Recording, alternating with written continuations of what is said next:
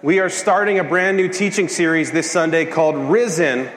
And the N in Risen is purposely sunk down a little bit because the theme of this teaching series really has to do with the reality that because Jesus is risen, we too can rise. And that the resurrection of Jesus has real implications, not just for the future, though we praise God for that, but in the now of our lives. And we're going to start that by looking at a very special character in the Scriptures who sometimes is overlooked and who sometimes is misunderstood. And her name is Mary of Magdala, Mary Magdalene. If you have a copy of the Scriptures, feel free to turn to John chapter 20. If not, just listen along as I read this passage to you. John writes, early on the first day of the week, while it was still dark, Mary Magdalene went to the tomb and saw the stone had been removed from the entrance. So she came running to Simon Peter and the other disciple, the one Jesus loved, and said, "They have taken the Lord out of the tomb, and we do not know where they have put him." So Peter and the other disciple started to the tomb. Both were running, but the other disciple outran Peter and reached the tomb first. He bent over and looked in at the strips of linen lying there, but did not go in.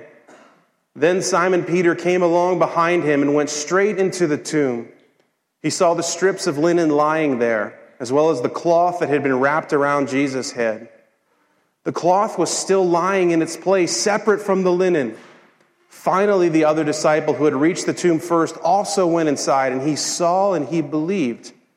Now, they did not understand from Scripture that Jesus had to rise from the dead. But the disciples went back to where they were staying. Now Mary stood outside the tomb crying. As she wept, she bent over to look into the tomb. And she saw two angels in white seated where Jesus' body had been, one at the head and the other at the foot. And they asked her, "Woman, why are you crying?" And she said, "They have taken away my Lord, and I do not know where they put him." At this, she turned around and saw Jesus standing there, but she did not realize it was him. And he asked her, "Woman, why are you crying? Who is it you are looking for?"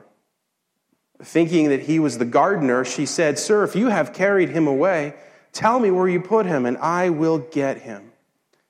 Jesus said to her, "Mary." And at that she turned around and cried out in Aramaic, "Rabboni," which means teacher. Jesus said, "Do not hold on to me, for I have not yet ascended to the Father. Go instead to my brothers and tell them, I am ascending to my Father and your Father, to my God and your God." And Mary Magdalene went to the disciples with the news, "I have seen the Lord." And she told them that he had said these things to her. And so there we have the account of the very first appearance of the resurrected Jesus. And it's to this woman named Mary from Magdala. Mary Magdalene. And we'll find out as we go on, this is a quite unusual first story to happen. If you want there to be a witness to a glorious moment, it is not a woman like Mary who you want to be the first ambassador of the news. And yet Jesus knew exactly what he was doing. That a message of restoration for a broken world needed to be delivered by a broken woman. And in so doing, there could be hope for a broken humanity. So this morning, as we consider the story of Mary, I think we can get to the root of what's going on if we look at the two questions that Jesus asked her. Did you catch those questions as we read the story? Jesus first asks her, "Mary, why are you crying?"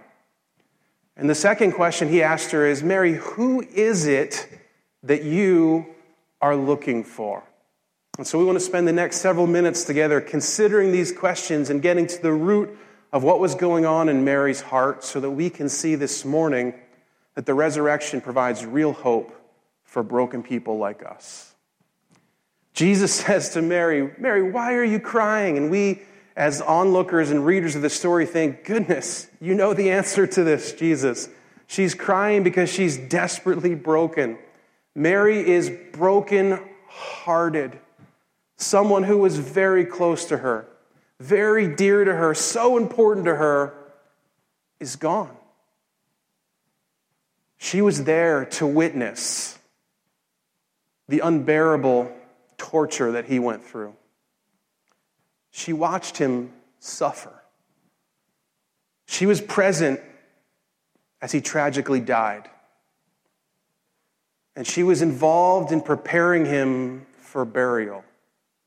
This person who was so close to her, the most loved of loved ones, she watches the agony of suffering. She watches him breathe his last in a tragic death. And she takes care of the funeral preparations. Utter grief. Can you relate to her? Can you relate to Mary this morning? Have you felt that kind of brokenheartedness? That kind of grief? Brokenheartedness truly comes from not just simply losing someone important to you, but someone, I would say, or something that in fact gives you identity, gives you purpose, gives you wholeness, provides you with acceptance, significance, security. These three things that make up the identity all of us are searching for in the life that we live. And like many of us, Mary is suffering from a broken heart at the loss of someone or something so close and so important, in many ways providing wholeness and defining us through death, or for some of us, through distance. Distance maybe that is geographical. Maybe you're far away from the ones that you love or the things that you love. Maybe distance isn't geographical, but it's relational. It's a broken relationship, and your heart is broken because of it. There's been harm to a relationship. There's been damage to it. It has come to an end in some way. Or maybe it's something, a job or possessions or a societal ideal that you hold on to, and it is not able to be held on to anymore. I wonder, can you relate to Mary? I think most of us can. See, Mary had in Jesus found this identity that I'm talking about. She had found true acceptance and true significance and true and genuine security. We don't know almost anything about Mary's past except this simple statement in Luke chapter 8, that Jesus had healed her of 7 devils, 7 demons. Now, many people have speculated, what are these 7 demons? Are they literal demons? And quite certainly that could be the case. Or is it some level of burden or baggage that she's carrying? Is it some semblance of sin or mistakes, falling short of God's standards? Any of these could be true. We are not privy to exactly what happened when Jesus healed her. But 2 things we can be certain of this morning. The first is that these 7 devils defined her. Because when the gospel writers want to clue us in on her past, this is the information they give us. They would have defined her societally. They would have defined her spiritually. They would have defined her socially. And in all cases, defined her as less than, not meeting up to the standard, an outcast of sorts. But when she meets Jesus, she finds this true healing. The second thing that we can be certain of in regard to these devils that Mary encounters is that they defined her completely. Now, it could well be that there were literally 7 of them, but we understand that 7 is a number that carries a very spiritual sense of completeness. And so the story of the healing that Mary encounters in Jesus is a story of complete bondage and brokenness that leads to complete and utter healing in Jesus. That which had defined her, her brokenness, was no more. Now defined solely and singularly by Jesus himself. And we can see in Mary this very thing. We see it in her affection for Jesus. If you read the stories of Jesus throughout the New Testament, you would be hard-pressed to find someone who loved Jesus more than Mary Magdalene. The scriptures tell us that she left what she was doing and traveled with him. She was a follower. The scriptures tell us that she gave him of her financial resources to support the ministry he was doing.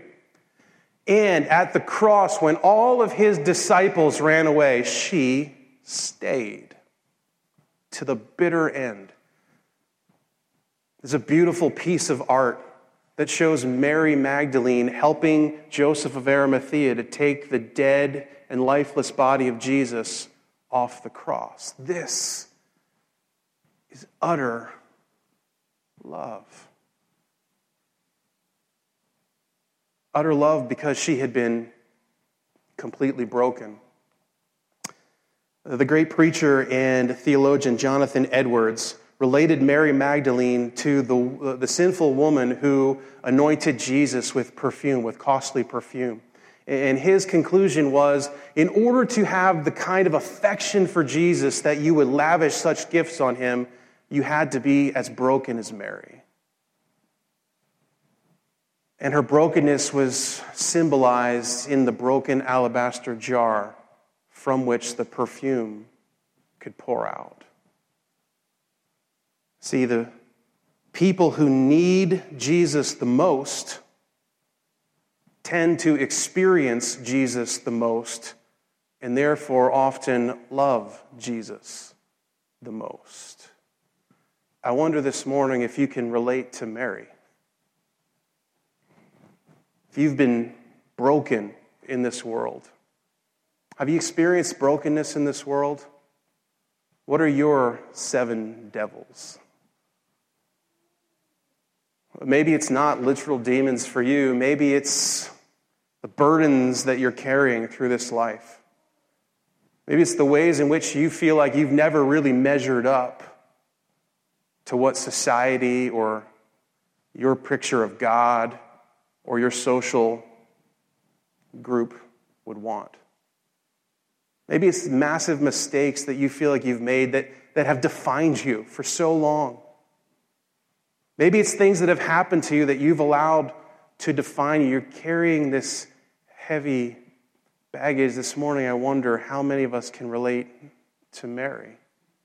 How many of us are willing in our own spirit to admit just how broken we really are. Just how much we are in need of the kind of acceptance and significance and security that is unending, that only Jesus can provide. And Mary had found this. She had found it and she had given her life to Jesus as a result of it and was following him and pouring into him and supporting him and listening to everything he said, and it was changing her life, and it led to the cross. And suddenly, he was gone. The very thing that she held on to for identity and life and security was no more. Was her identity gone? Was her life over too? Certainly these are the things that are going through her head as she's pondering the ramifications of the death of Jesus. Why is Mary crying? Her heart is broken. And she is broken. And this morning I wonder, not how many of us can relate to Mary, but how many of us are ready to admit that we can relate to Mary. Jesus doesn't leave it there. He takes the first question and he asks the second question. And in many ways, it's a follow-up question. And in many ways, it's a clarifying question. It cuts right to the heart of the issue because it's not about the external realities of her tears and pain, but what's going on inside. And Jesus gets right at the heart of it and he says, who is it that you're looking for? And again, to casual onlookers are like, well, we know who she's looking for. She's looking for the body of Jesus, but Jesus knew that really wasn't what she was after. See, the truth of the matter is that Mary was looking for life in the place of death. You see it? Here she is roaming around a tomb looking for life. Now we know that she's not looking for a resurrected Jesus. She's probably heard Jesus talk about some of these things, but she hasn't put the pieces together. She's not looking for a lively Jesus. She's looking for his dead body. Okay? We know this because when she gets there and finds the tomb empty, she doesn't say, oh, maybe he rose. She says, who took the body? Right? So if she's looking for life, what kind of life is she looking for? And this morning I want to suggest to you she's looking for her life. The life that she had that is now gone. And she's desperate to at least provide one last act of service to honor this Jesus who she loves so much. And she can't even do that because the body is gone. I wonder if this morning you can relate to Mary. If you've spent a lot of time in this life looking for life in dead places. I wonder if you've spent a lot of time looking for identity, looking for acceptance, significance, and security in this earth and found it empty, like Mary. So many of us long for the fulfillment of these realities in our life because they will give us true meaning, true purpose, true value, real identity. And so we go hard after our work, and we go hard after raising a family that looks the right way, and we go hard after attaining possessions, and we go hard after being part of the right circle of friends, and all of these things. And what the prophets have long reminded us in the Old Testament is we are putting coins into pockets with holes. It never gets at the core issue. And so this morning, I ask you the question I think Jesus would ask if he was here. What are you really looking for? Who is it that you're really searching for? But here's the thing about Jesus. He loves to ask questions that only he can truly answer, right? He does this all the time, especially in the Gospel of John. And so as she's saying to him, well, obviously I'm looking for this body. If you took it, tell me where it is, and I'll put it back. And he says, Mary. And in the very moment that he speaks her name, she knows who he is. Her eyes are opened. And she realizes that the deep thing in her soul that she had truly been searching for is right there in front of her. I think in the same moment that she recognized Jesus, the thing that came flooding to her mind that ought to come flooding to our minds when we think about a resurrected Jesus is that everything he said and everything he's done has just been validated. He said he was going to die and that he would rise again 3 days later. Validated. He said that he was the true Messiah, the one who could finally bridge the gap between a broken humanity and a holy God. Validated. And let me be personal with you for a minute. He said to a brokenhearted and a broken Mary, you have the identity you're searching for in me. Validated. You want acceptance, significance, security. Here it is. And in that moment, certainly these things are running through her mind. And so she grabs at Jesus, the storyteller tells us, right? And there's this weird moment, like if we're reading the story honestly, there's a very weird moment that happens next where Jesus is like, don't touch me, right? There's this whole really emotional moment, right? He's like, Mary. And she's like, teacher. And we expect in the cinematic movies this dynamic embrace and all's right in the world. And she comes at him and he's like, don't touch me, right? This is weird, This doesn't make any sense in the storyline. But Jesus knows what's going on. See, Mary's trying to cling to her past understanding of Jesus, and he wants her to know something radically different is afoot. Mary wants to hold and grab the feet of Rabbi Jesus, who had taught her an identity she could have. And instead, King Jesus wants Mary to know that it is an identity that she does have now.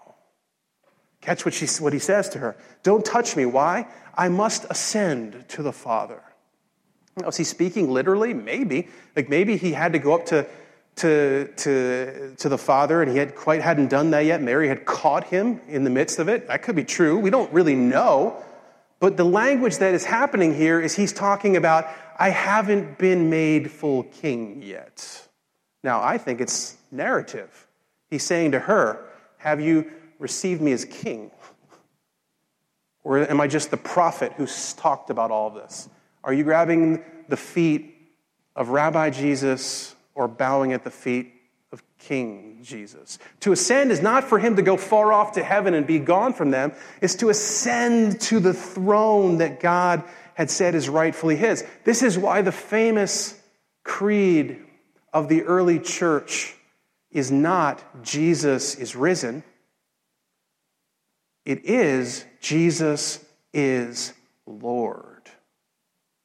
And so Paul would write to the Philippians that Jesus considered equality with God not something that Jesus would grab, because there's something bigger to come, but instead he would set it aside and he would descend into the earth, into the humanity. And he would take on the form of humanity, and not just humanity, but a bondservant, and not just a servant, but he would be obedient even to the point of death, and not just a regular death, but a death on a cross, a tree, kicked out of the people of God, full brokenness. Why? So that at his resurrection, he might be raised up.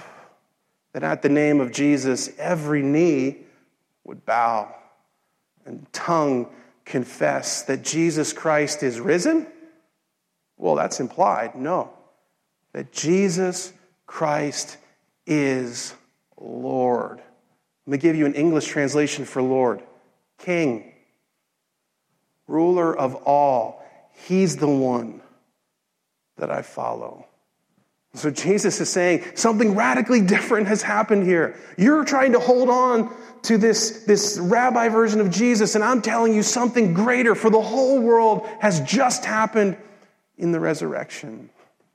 See, for Mary, she thought that the appearance of Jesus meant life could go back to how it was before the death of Jesus. That seems really good, doesn't it? But can I give you better news? What really happens at the resurrection is life can go back to how it was before death itself. Before death itself. Before the arrival of sin, before the arrival of brokenness to our world, when everything was as it should be. The Hebrew word shalom, that's translated peace, which actually means wholeness, unbrokenness. Jesus is saying, what has just happened here is far greater than the life I walked with you a few days ago, but it is now the whole new creation that is upon you. And so Mary, when she screws up and doesn't know who Jesus is and calls him a gardener, ironically, is so right. Because Jesus has reminded us what life can be like in the Garden of Eden itself. That he is the divine gardener, the sower and the cultivator of the new garden of God, the world as it should be. And so what he's saying to Mary is, Mary, this Easter, I'm not giving you a trite. It'll be okay. Just hang on. I know you're broken. If you can hold on to the end, it'll be all right. He said, no, I've done a new thing. The old has passed. The new is here. If anyone believes in Jesus, he or she is a new creation. The gardener is present and is sowing a new kingdom, and we experience it now and in its fullness later.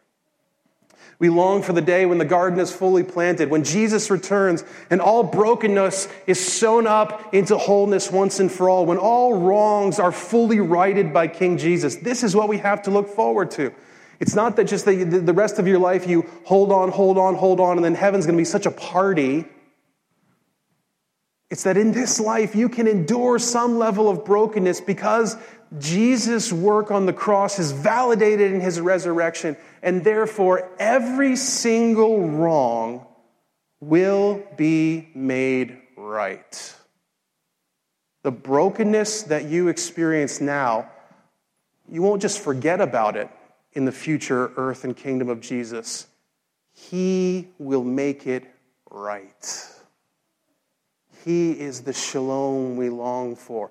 This is the only way we endure this life that we're embroiled in now. We taste it now. We know it's true. We see the budding of springtime, but we know, and when its fullness comes, our fullness there will be also. Friends, you do not have to grab at some Sunday school version of a Jesus who talks about things in the future. This morning, I introduce you to the divine gardener, King Jesus, who says, here I am. If you would embrace me, you would enter. And look what he does. He waits for the disciples to leave, doesn't he? He's like, Peter and John are here. That'd be a great time to show up. No, let them go back. Mary, when you're here by yourself, then he appears. Why does this happen? I think because she's the perfect first ambassador. And he wants everyone that's going to follow him to know this is what we're talking about right here. Not some future high and lofty, prophet or evangelist. Mary, do we know if she ever did something of substance afterwards? I don't know. It's possible. It's true. It likely is true. Her fame is for her agony at the cross. And Jesus says, this is my first ambassador. The one who needs me the most, has experienced me the most, and loves me the most. Bernard of Clairvaux, one of the fathers of the church, said, Mary Magdalene becomes the apostle to the apostles. How beautiful is this? That Jesus chooses her to be the one to tell the disciples before he even gets to them, this is what's happened, and he is Lord. And don't miss what's going on when Jesus says, I'm the king of the world. What he's actually doing is not just opening up the chance for Mary to grab his foot, but the chance for Mary to enter the very presence of God himself. Do you see this? It's the nearness of God, if you're with us in the Philippians series that we talked about last time, that is present in Jesus. Listen to what he says. He says, Mary, don't hold on to me. I've got to ascend. Go to the brothers and tell them that I must ascend to my Lord and your Lord, to my God and your God. Did you catch that? The first time Jesus ever talks like this. It's always my Father. Now he says it's your Father. He says, Mary, go tell them I'm going to my Father and your Father. It's our Father. First time he ever does this. What Jesus has just done has provided the nearness of God to the brokenness of humanity. And check out what's going on inside the tomb. It's this beautiful picture inside the tomb, right? Inside the tomb, Mary finds two angels. Now, I think there's some beautiful imagery going on here. I really do. If we take ourselves all the way back to the Garden of Eden, at the first instance of brokenness in our world, when Adam and Eve choose their kingdom instead of God's kingdom, and punishment is levied on them, and what the greatest punishment is the loss of the nearness of God, right? He says you can't be in the garden anymore. And what does God do to make sure that happens? He positions two angels to stand guard. And now in the tomb, here are two angels sitting down at the empty linens of Christ, as if to say, no more guard. And this isn't news to us because earlier in John's gospel, the veil had been torn. The veil that had separated all of humanity from the presence of God had been torn. Now listen to what the gospel writer says here. Catch the details of what's going on. Did you notice this? It's got to be important to John, otherwise he wouldn't say it. He says there were two angels there, seated there. But then he goes on even more detail. Did you catch what he said? One at his head and one at his feet. Now, what on earth is this all about? Friends, it's the Ark of the Covenant. Do you see it? The cherubims that were positioned at the mercy seat of the Ark of the Covenant, one at the head and one at the feet, declaring that no one could enter into the presence of God. And yet, here goes Mary right into the tomb, right into the presence of God. The resurrected Jesus is the new Ark of the Covenant, the new presence of God, full access to God for even the most broken people, even, catch this, people who can't recognize Jesus when they see him. Now tell me this isn't good news for broken people like me. Friends, this is the gospel. I want to finish by taking these same two questions that Jesus asked Mary, and I want to ask those two questions of Jesus. And hopefully that lands us where we need to land this morning. Did you ever ask this question of Jesus? Jesus, what makes you cry? You know, in our sort of Western version of Jesus, where we sometimes overemphasize his divinity at the loss of his humanity. You catch me a little bit? We sometimes lose the power of the emotions of Jesus. And for this stoic German dude, it's really hard to comprehend, right? But we see instances of Jesus crying, and if you think about them, they tell you something really important. Jesus cries. Remember everyone's favorite verse to memorize in John chapter 11? Jesus wept, right? You got that now. You've all memorized the Bible verse, right?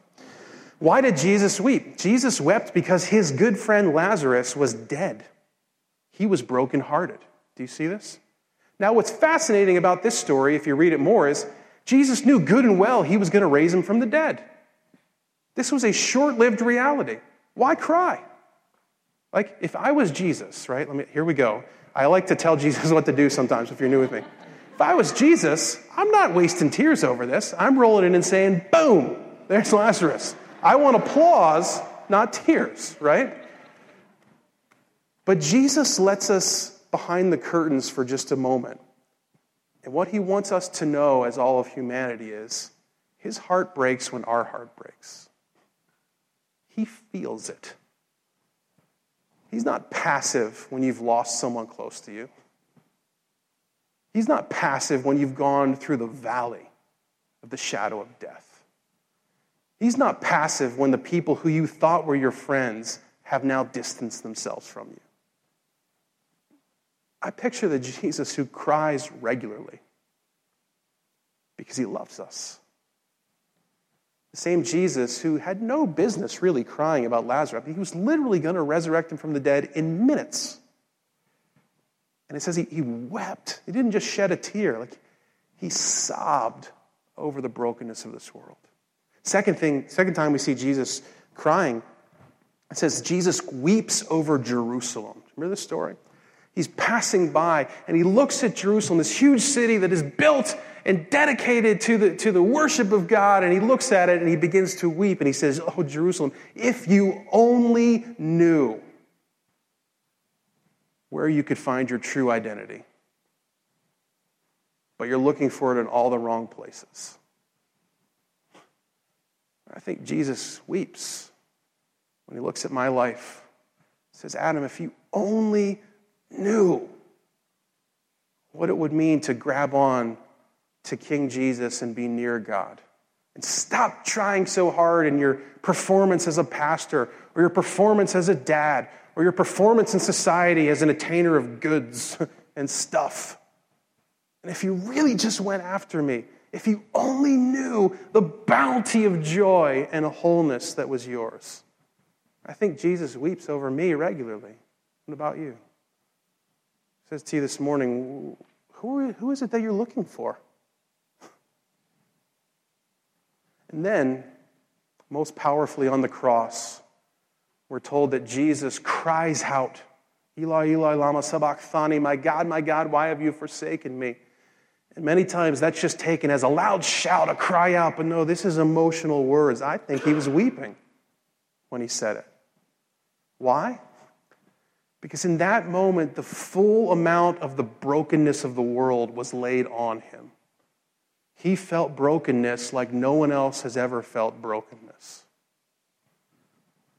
All the sevens of every human, all the seven devils and the seven scars from Dante and the seven sins from Bunyan's Pilgrim's Progress and everything that has bogged you down and defined you in your past and kept you in the muck, in the dirt, on him in that once, and he cries out with a loud cry of solidarity with a broken humanity. And at the same moment, he cries out because the nearness of God is removed from him. God, why have you forsaken me?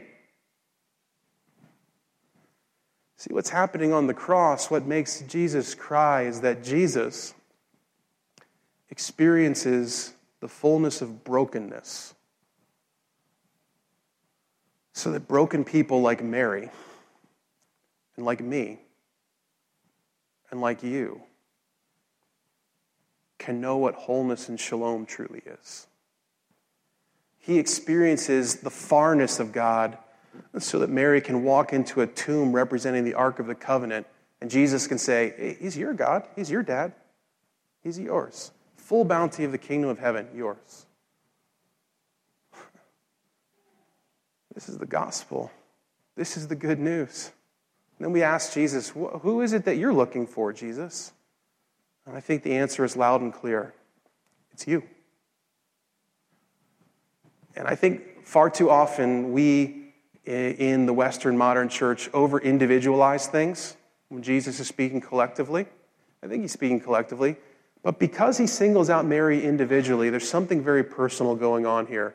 And I think this morning he would do the same thing for you. I think this morning, to show you just how much he loves you, he would wait for this whole church to clear out. And he would find you in the corner, broken. And I think he would call you by your name, even if you couldn't recognize him. Because he loves you. Because he's cried all kinds of tears over you. Over the brokenness you've experienced in this life that was never part of his plan. And over all the foolhardy errands in the wilderness to try to attain some kind of identity that was always rightfully yours in him. This morning he waits. The crowds to clear out, and I think if you give him a moment, he'll call you by name. Even if you don't recognize him. He says to you, Adam, I'm ascending. It's not some promises I gave pre-cross. This is all validated. You don't have to hold on to some trite spiritual hope for a future escape. The kingdom of God is now. I am ascending to my God and your God, Adam. To my Father and your Father, Adam. Look back at that tomb you just peeked in, Adam. You were welcomed right into the very presence of God. No lightning striking you down. No angels kicking you out. No flashing, glowing swords like Genesis chapter 3. No, right in. Friends, there are so many false ideas about God in our world. Can I tell you the truth this morning? The God of the universe is desperately in love with you. He's not worried about what you've done or what baggage you bring to the moment. He says, yeah, it's exactly you, or the exact one I'm after, the broken one. If your life's all together and you're believing the lie that you've got everything together, then you have no need for Jesus. But my prayer is one day you'll stop believing the facade you've created. Because you are putting coins in a pocket with holes. And this morning, Jesus asks you a question that only he can truly answer. Who is it that you're looking for? And if you give him a moment, I'm convinced he's going to call you by name. Not out loud, but you know what I mean. And you're going to say, you don't understand, and he's going to say, oh, yes, I do. I was broken just like you. I'm broken when you're broken. I'm brokenhearted when you're brokenhearted. If you're looking for true acceptance and significance and security, this is the place. God is near. You have full access to him. You do not simply have to hold on and hope for a future escape. You can endure in the moment because the divine gardener is sowing the garden, and the first blooms are happening in our lives.